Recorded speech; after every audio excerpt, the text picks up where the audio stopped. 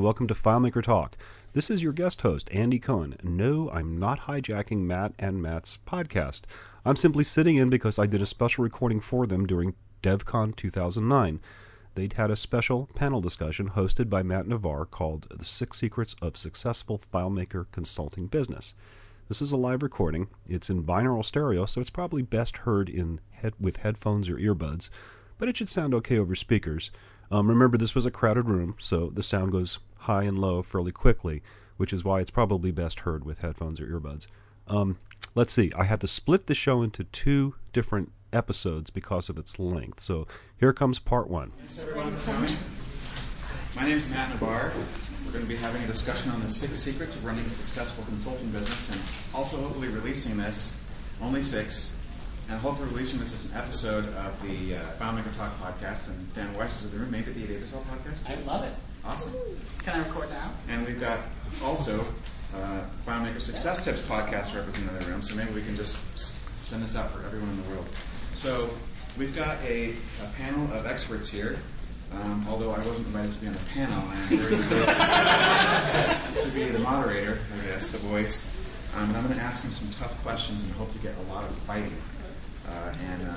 With the great people that are there. So I'd like to introduce people and have them talk very, very briefly about why their experience are going to make their answers the best. And then we'll get into some of the really good points that we're going to get to. So Okay, first. Yeah, let's start here with I'll start right over here with Molly Connolly.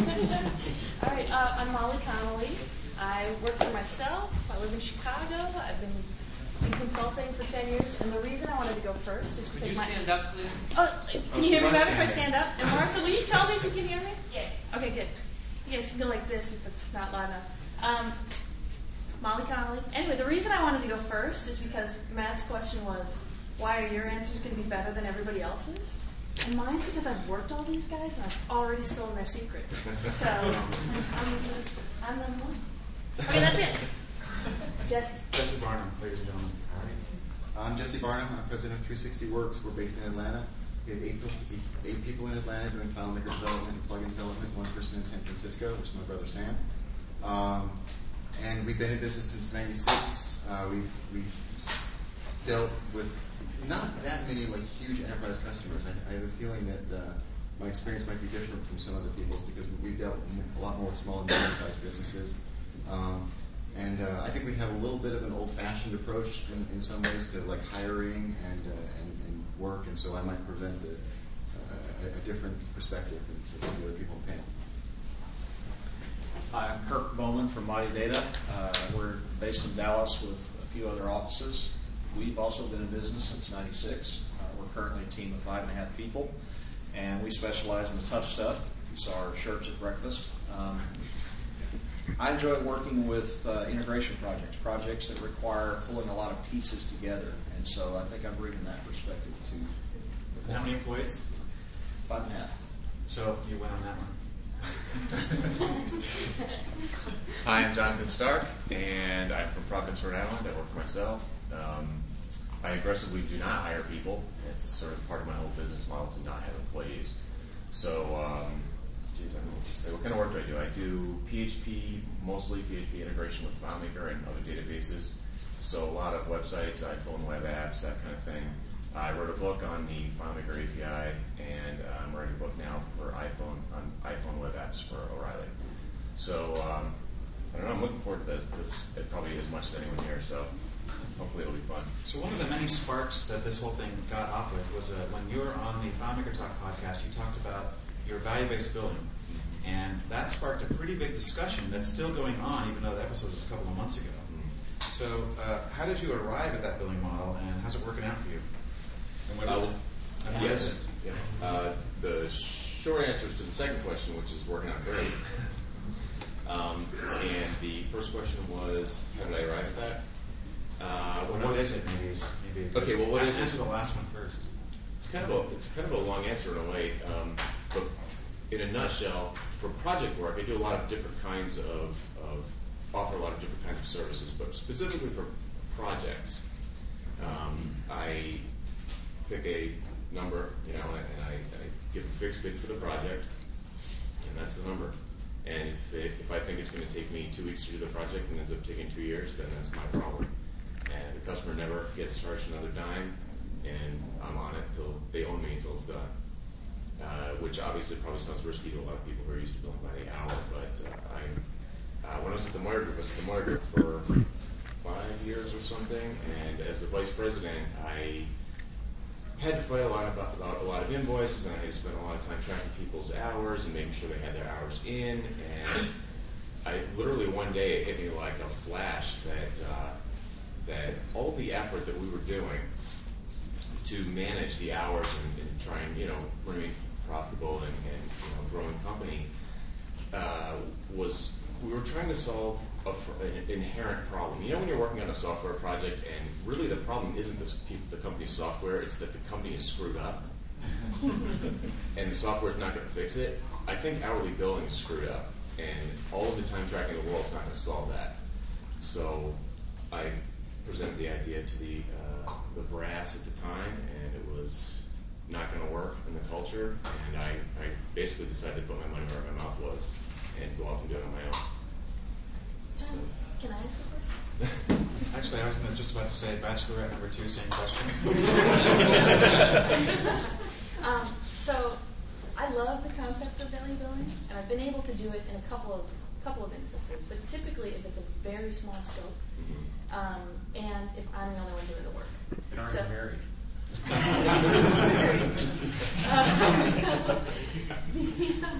So if it's a small scope, so I'm curious of a couple things. Like, do you think it can possibly work? I mean, we've both worked in team development, where you don't have full control over how somebody's going to program or how long it's going to take and that kind of thing.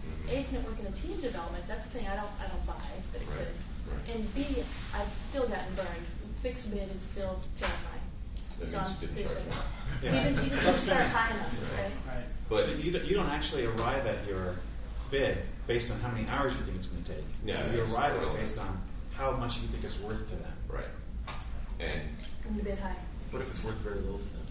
then I'm not going to get the job. And those are $4,500 shoes, so I guess it's going to They were present.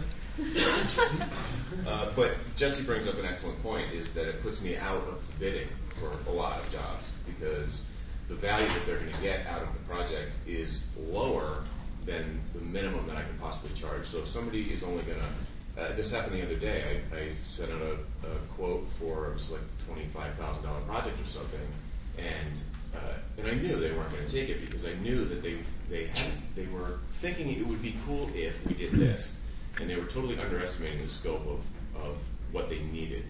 So when I put the bid together anyway, and they were like, oh no, because they weren't going to do anything with it that was going to make them enough money for it to make sense to pay me that much money.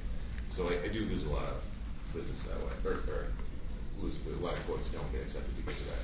which isn't a bad thing, though, right? No, not at all. The solution is to get gigantic customers. I see a question coming. We're going to try to hold most of them to the end. I would just love to know from the audience how many people understand the concept and have done value-based billing. Right. How many people understand it? That's pretty much everybody. How many people have actually done projects with it?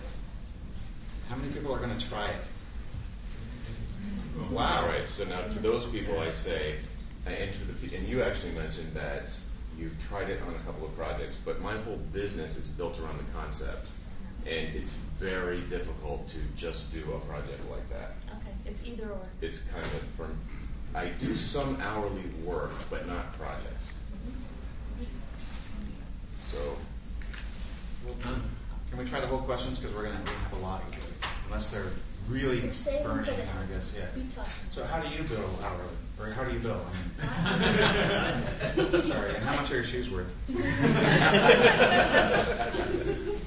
So I also have a couple different kinds of work I do. There's the straight up custom software development. I'm doing a lot less programming these days. So I'm assuming we're talking mostly about programming. So if we're doing programming projects, Really? client work in general. Okay, well, and maybe this is an interesting part that I'm distinguishing in two pieces. So I'm doing some work that's marketing, advisory, coaching type work. So I'm working with a client that is either trying to define the spec of their project, and then they're going to go out and take it to bid, or I'm working with other companies, like with Mighty Data or with 360 Works, that guy over there. And so, and we're working on like specific projects. We're doing promotion, or we're working on hiring somebody, or that kind of thing. So, for the kind of stuff I'm doing with these guys, we'll sit down, we do value building. We'll say, okay, what are our objectives? What are we going to do? What does it make sense between all of us? And so that I would say is value building, right? And we base it a little bit on time. How much of my time is it going to take? What's it worth to you guys? But then for my project billing, I definitely go through the whole. If I'm looking at a project and I'm scoping out a contact database or whatever it is, I go through a bunch of different estimating techniques. One is, I'll try and start and say, well, what's it worth to this client, right? Which it should be up here. And and that's in my sales process. I'm trying to say, you know what, this is going to save you this much time. This is going to, reduce duplication of effort. You try and pull out all those factors and say, it's worth $25,000 to you, and here's why.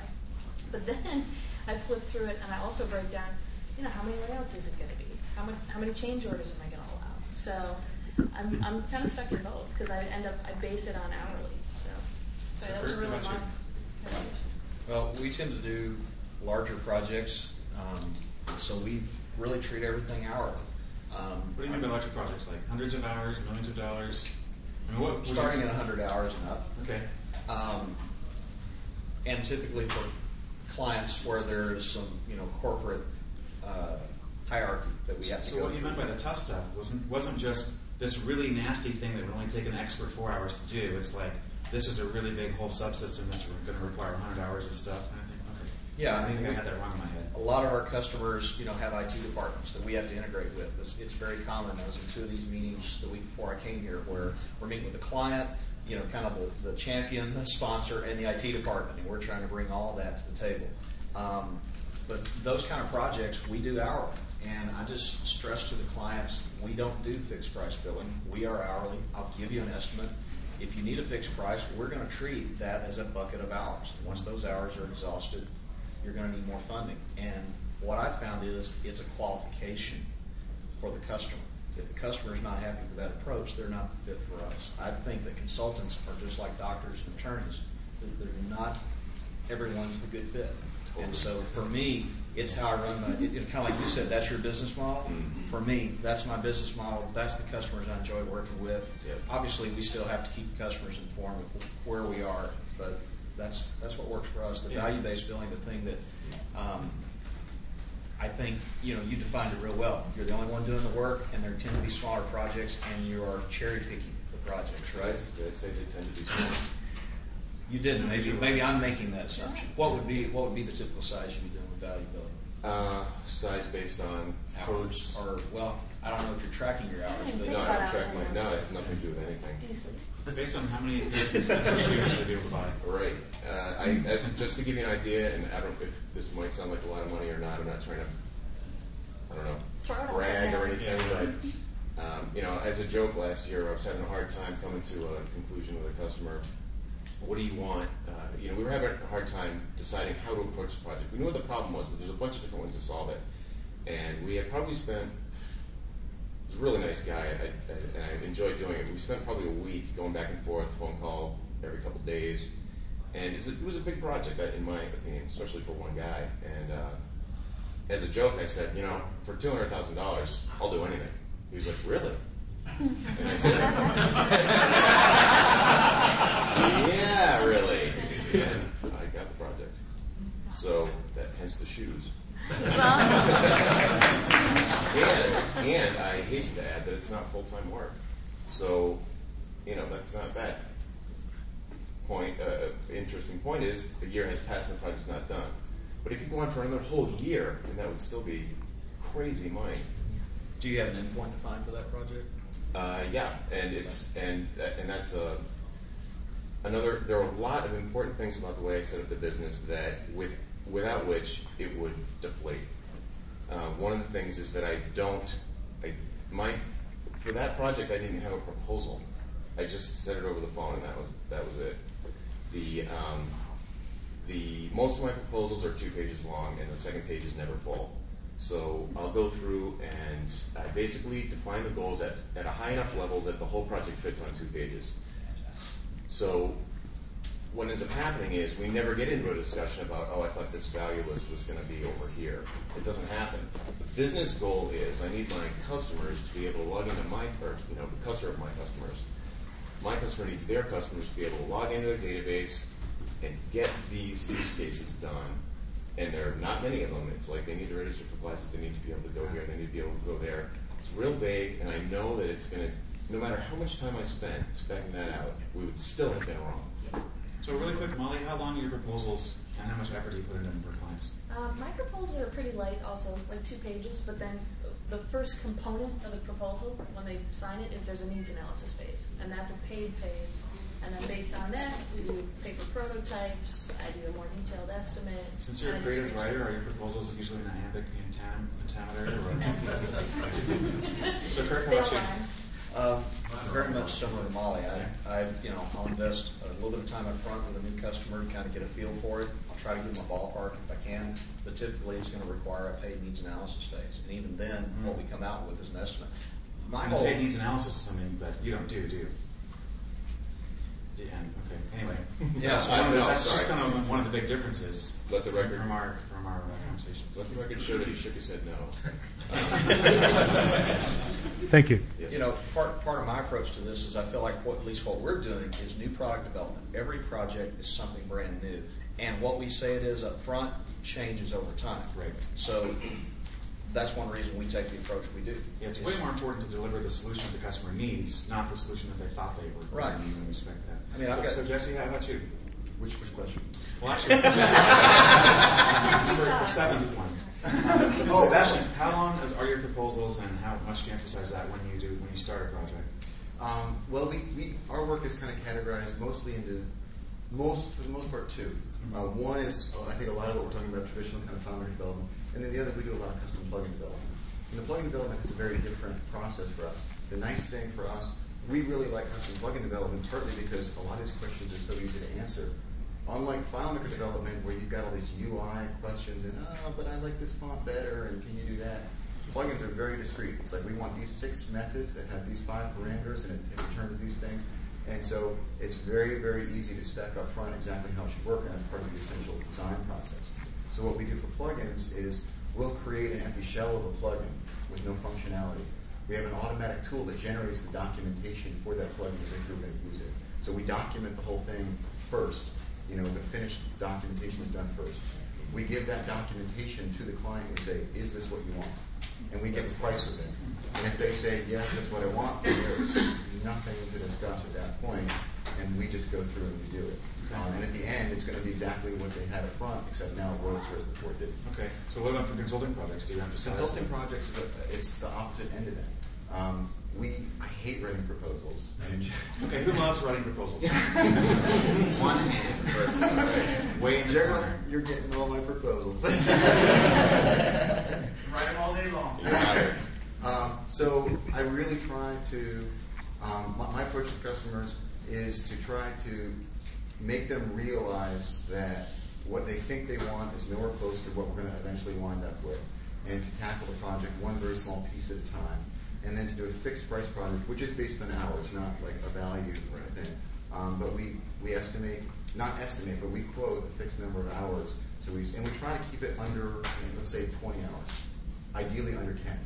And we'll say, to do this one item on your punch list, the very first piece that's going to be useful is going to be 12 hours. And, it might take us 2, it might take us 25. We actually had several bad experiences, one in particular of trying to do fixed price in very large projects, and it was awful. We had a project where we did $275,000. And again, we're thinking the same thing, $275,000, who could spend that? Well, we're at about $450,000 worth of time right now. It's still working. Yeah. Well, Smart Publisher was a couple million in development. Yeah. I would probably, just for the record, not take a project that big normally. Okay. It would need to be a very special customer. It's been a really good project for us. We've done a lot of hourly add-ons, and so in many ways it's been beneficial to us, even though we've kind of lost money on the overall quoted amount. So we really try to, we try to give the client some estimate of like how many zeros are we talking for your big picture. Yeah. But then we try to just attack it a small piece at a time with a fixed price on each piece. And then the nice thing about that is that it's very, when you do a price on the overall project, it's very hard to go back to the client and say, oh, this is out of scope, so it needs to be more.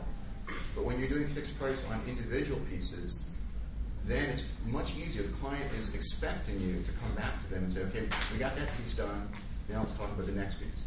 So when they're asking you to do more and more, they're already in that mind frame of expecting you to come back to them with the price for the next piece of it.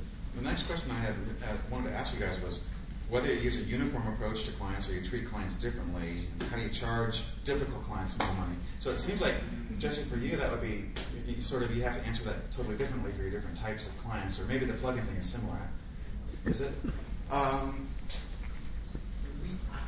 I'd like to say that we don't do that. I mean, maybe if I really searched my soul, I would come up with a different answer. The quick survey: really difficult clients, do you charge them more? I thought there would be a lot more hands in that. It's a little less than half. I get more. A little more. Get more up front. Get more up front. Get more up front. A bigger down payment. Okay. How How about you guys? Just work Like harder. you wind up billing more hours. Yeah. But clients take more time, so yeah, they pay more. Well, I mean, but like you don't charge them a adjust the higher rate. No, I don't adjust the rate. This is mine. I was going to say, I add a lot more in for project management. Because typically a difficult client is more demanding, needs more communication. Right. needs So they're going to more end up updates. paying more just because they use more of your time. Yeah. But I guess what I was really thinking is, do you charge them a higher rate? Do you? I bet you do. well, maybe. The answer is yes. So the reason that I actually don't feel bad about it is I walk into situations. There's some people that are really difficult to get along with, and they've kind of gone through a lot of people, and for whatever reason, I click with them. I can work with them and make other people cry, but they don't Mind your make me card. cry. So when I walk into a situation like that, and again, I'm supposed to be the moderator here, but I actually don't have a problem charging them $25 or $50 an hour more than I would charge another client, because they know that they can't find somebody else to do it. and then I can, if I have to deal with their anger and whatever other issues are, I'm saying, yeah, I was able to buy some nice shoes that are almost as nice as Well, why would you take that client? because I click with them, so they don't, whatever they do to anger other people, it works for me. So it kind of goes to that thing we were talking about it's actually sometimes very, very good for you and the client to eject them and find another consultant. Absolutely. Because if you're doing yourself a favor, you're doing them a favor. And I've come across clients where I'm the guy who gets that other client, and I've had those are some of my best clients, like, over time. Well, it's tough for me to. I don't understand what you mean by a bad client. Like, I have a long-standing rule that if I wouldn't want to hang out with have beers with my customer, I can't work with them. Like, that is not allowed. So as soon as I get one red flag there, no way. Then I'll send it to you. My rate's $4.50 an hour. I wish. Actually, it doesn't sound as good as your thing. So, kind of going down the line, I don't know if you thought you answered that, Jesse. If you take different approaches, it sounds like you kind of don't. What we'll do sometimes is we'll do a prepaid discount with clients, where if they pay more up front, we'll give them a lower hourly rate. And sometimes I might mention that to certain people and not to other people. Got it. So It's got the same effect. No, I don't. Some people say, well, a senior person should charge more and a junior person should charge less. And I say, you know what? We have some senior people, we have some junior people. I don't want to have to worry about how much is this and that. We just charge a flat rate. Really? Sometimes you get senior, sometimes you get junior. But yeah, just a flat hourly rate times the number of hours. I know that it works. That would be a nightmare to manage because the customer would start asking for particular developers, and they Exactly. The typical client I was thinking about was a client I had some years ago that was a law firm, and the top dog at the law firm charged clients $500 an hour, and the new people charged $125. Yep. And it's because of the experience and skill they brought to the table. But that's completely expected in a law firm. It's a little different. Yeah, I guess that's maybe true. And I think that's fundamentally broken as well. I think the whole concept of billing by the hour is ridiculous. Explain why. How do you really feel? Because they're not buying your time. They're buying what you're giving them. And if it takes you, if you have a bad developer and a good, not bad, but you have a slow developer and you have a fast developer, you should probably pay the fast developer. No. If you have a slow developer and a fast developer who deliver the same product, is it worth more? No, it's the same thing. I don't know. I mean, that's just the way I feel about it. You can adjust the Brad's got more. I don't know if I agree. If the deadline of when the project gets done then it actually is worth more to have the fast developer. Right, someone said in the back, the fast one is worth more. Right. Even though it's the same thing. Right. So that guy's going to get paid less if he charges by the hour. Jonathan, here's the tricky part. Yeah. Correct me if I'm wrong, you're a one-man band, right? Yes, and that's a So, lot. so you have no management level. Mm-hmm. Okay? The bigger companies here, they have a management level. They have to have a project management level by definition. So it becomes extremely hard to bill based on value when you have no idea what kind of filtering is going to go on and who the developers who are actually working and all sorts of complex payment things that are going on. So I am a one-man band and I bill that way. But I think in general we as FileMaker developers should try to bill that way. But I think it's also at some level it gets very hard to bill that way. Totally agree. Because of that. Right. But by the same token, I do agree with that, and I don't know if it's my personality or if it's just impossible, but the idea of managing people to do the work, I think would really hurt the profits, and the customer satisfaction, which is my ultimate goal. I want 100% customer satisfaction. I want them to love me, word of mouth, everything. I am for 98. I am for 98. It's not bad. So let's move on to, I think I know how you answer this, but I'll ask you, how do you handle the inevitable changes to the project? It sounds like you just sort of predict them in advance. Yeah, actually, I had a, no, not at all. No? How do you do it? I had a phone call the other day, and something popped out of my mouth that I thought was really funny. I was being interviewed by Some Ice Cube? It was a rabbit. Some folks from MIT were interviewing me. It was kind of in my backyard, so I was excited about the concept of getting on their list. And they have an internal consulting company, so they're in sort of consulting department, and they kind of go around and spec out all the projects that MIT needs, and then they find outside people to do it. And so they sent me a spec document for a project that was 60 pages long, and I was like, wow. I almost didn't want the project, but anyway, one of the people in the room whose whole job is to create these 60-page spec documents says, well, what do you do about change orders? And I'm like, they're all free. They're just included. And she was like, well, how do you keep in business? And I was like, I charge a ton of money. and she had the same reaction you did. And the thing about it is, if you, at the beginning of the project, whether you know what the value is, the customer, whether the customer knows what the value is to them or they don't, they subconsciously have a feeling of how much it's going to cost them, right? Like everybody thinks it's only going to take 10 hours. They have a feeling of how much work is involved, and then that translated into a dollar figure in their mind. So that's sort of they might have an explicit budget or it might be subconscious. But what ends up happening is they can't. If you're giving them an estimate, they're going to compare it to that number in their head. And if the estimate is under that number, maybe you'll get the gig. The problem is the estimate, in my experience, and maybe I'm just a terrible project manager, the estimate's always wrong. So what ends up happening is they made a decision based on a number that you gave them, and it ends up not being the number. The pissed level goes like this as you get closer and closer to the number, and the project's obviously not done.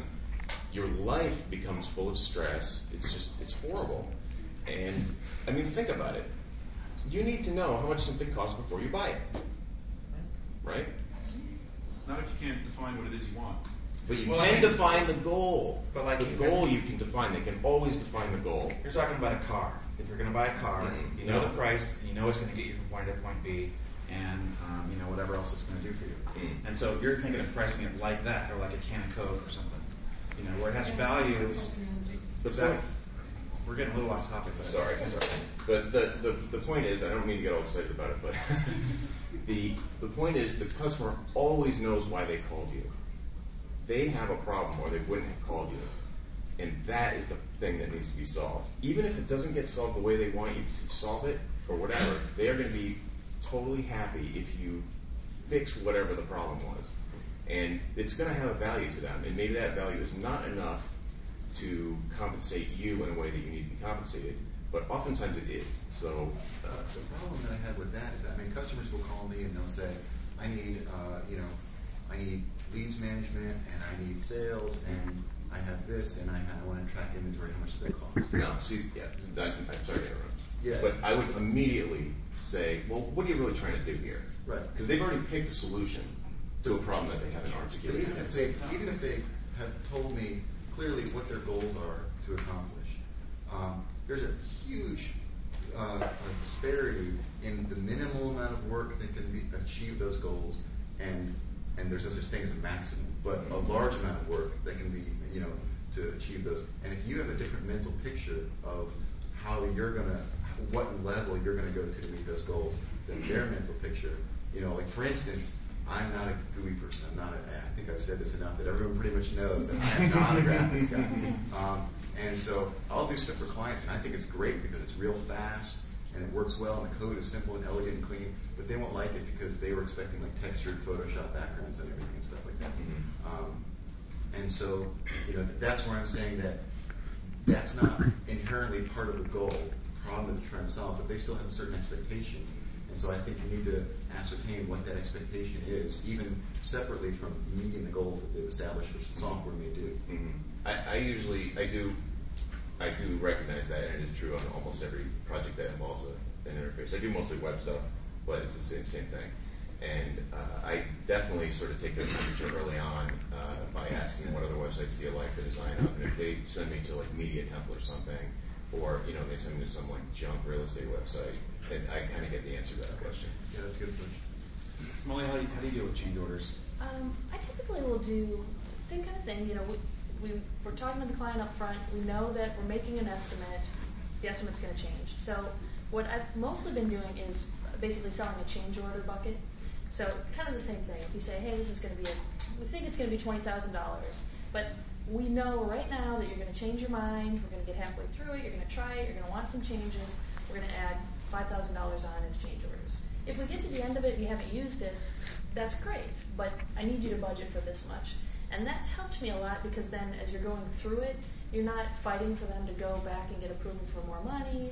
And I can still ask them the question, okay, you changed your mind on this feature. Do you want me to just borrow some money from that change order bucket? I really like that. Who else uses approaches like that? Who's going to try it? Because it sounds really good to me. Sounds good. And then, sometimes I have You actually actually had talk people about that don't change orders use in it. advance and say, here's the amount of money you might want to think about, even though you have no idea what they might be. Yeah. And sometimes they don't use it. Right, some people right. are really cheap and they'll be like, oh, nope, it's changed, I'm not doing it. Right. But at the end of the day, the people who use it, they haven't been shocked that it's higher. Bachelor number 3. I take a similar approach. I think of one project recently, I did a proposal, and I just threw on an extra number of hours, and I said, these are for revisions. Now, this happened to be a project where before we even submitted the proposal for phase 1, they came to me and said, and as soon as you submit that, the next day, I want you to start working on proposal for phase 2. I look to educate the clients that software is a dynamic process. You don't know what you want, and it's my job to help you figure that out. We're going on a journey together, and we don't have a clear map and a compass. Okay, you need to be prepared that the budget needs to have flexibility in order to get there. Ultimately, you're in control. We're at hourly. You want to stop at X number of hours? Fine, we'll stop. Okay, and if you tell me far enough in advance that that's where you want to stop, then I'll try to make sure that you've got something usable when we get to that point. Right. But I want customers that are educated to understand it's a dynamic process. If they see it as, going out and buying a car, they're not my customers. So how do I handle change orders? I add some hours in, but I also want the customer that expects flexibility on the billing side. Jesse? I try to keep the scope of each piece small enough that there really aren't change orders, and that they're always just additions. And so, you can't, if you put out this big roadmap of everything that it's going to do, then there's clearly going to be deviations from that roadmap. But if you just have this very kind of amorphous, okay, we know big picture where we're eventually trying to get, but the only roadmap we're going to do is for 50 feet in front of us, then, you get to the end of that 50 feet and you say, where are we turning to now? And so, keep it, not all customers are comfortable with that, but the ones that are, I think, wind up with a better quality product. That's actually the way I run my projects, but I don't charge for each chunk. Okay. I do the exact same thing. We have kind of a threshold. If it's like under 3 or 4 hours, we just say, I think this is a small change, and we'll just bill hourly. But what we try to do is we hit the end of one fixed price piece, and then we say, okay, let's discuss the next piece that we're going to do. Okay, that's going to be, say, 11 hours. Again, we're trying to keep them in that about 10-hour range. So this is going to be this is going to be exactly 10 hours for the next thing. And again, that's a fixed price. It could, if we spend 10 or 9 or 8 or 15, we're doing 10. Okay. Can I ask a follow-up question? Just on the customers that are not comfortable with kind of that 50 feet approach, they're insisting on going further out. Do you just not do the work, or do you try to educate them? How do you approach those customers who are not comfortable with that? What we'll do in those cases is that we'll try to get them a big picture estimate. We think this is going to be a $35,000 project. And let's say they say, well, I don't want to hear that. I think it's going to be a $35,000. I want to know. At that point, we have to make a decision about whether we take it or not. If we think that we can do it, and we understand the goals very clearly, then what we'll do is we'll bill them 20% of that estimate to write up a detailed analysis. So we would bill them $7,000 up front, and then we'll write a fully detailed quote for the entire thing. And I always tell people, I say, I'll do it this way if you want to do it this way, but I'm going to charge you. And so to go to that question of the change order, in that case, I charge them for every single thing that's minorly different than the specified proposal, because you put me in that situation. I did it your way, but yeah. So the different aspects of running a business, you've got project management, dealing with stuff up front. You've got prioritizing customer service and figuring out a lot of just the communication aspect, and then the fun part, the actual development part of it. How do you balance those three things, plus the needs of your own personal happiness and time and the quality of your own life to get those stuff? Well, I'll start with the quality of life thing. I believe work hard, play hard.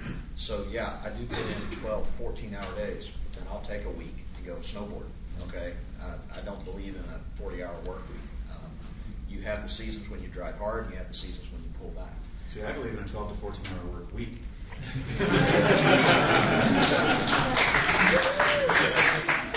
that's just me. There's this book I read that actually really changed my thinking on stuff called The 4-Hour Work Week. Yeah. Which is, I don't know, I mean, it starts off with, if you want to live the life of a millionaire, first get $1 million. And then he talks about everything sort of after that. And just leaves that first step, but it actually is a really... Okay, and there we go with our first half of this discussion.